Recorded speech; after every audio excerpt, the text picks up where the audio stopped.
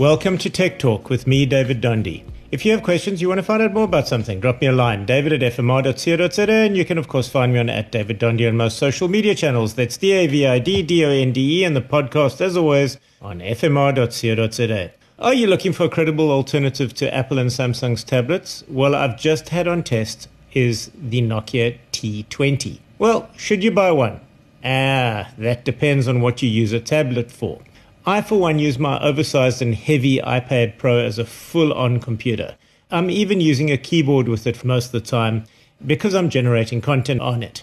And that's not what the Nokia T20 is for. It's for basic email, browsing, consuming content, and watching videos. And for that, the premium 64 gigabit model that I have on review, which has a SIM card slot, is going for about 4,500 Rand, and the non-SIM card version on Wi-Fi with 32 gigabyte only version is on offer for around 3,600 Rand.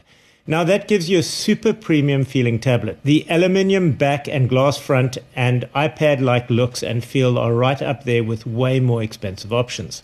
It does the job very well, in fact, with its Android 11 OS and all-day battery life. Expect about 6 to 7 hours of life on the battery if watching videos, and that is about the most demanding thing we do on our machines. It even has a proper USB-C port. There must be a catch, you say. Well, yes. Essentially, there are 2 or 3 compromises.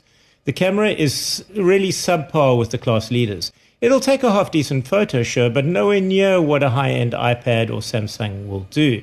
But then, if I look at myself and my case use, I've used the camera on my iPad maybe only once or twice in the last year or so. And if that's true, it's a lot. You're generally using your phone for that kind of thing if you have one. Also, it is fast enough for general browsing, but you wouldn't want this for heavy-duty photo or video editing or consider it as a laptop replacement in any way. My last caveat, it is only available in one color, deep metallic navy blue, and that they call ocean blue. And after a barrage of tech journalist testing, there are some spots where the anodizing is showing visible signs of wear, but nothing offensive in any way, but that is where the compromises have been made.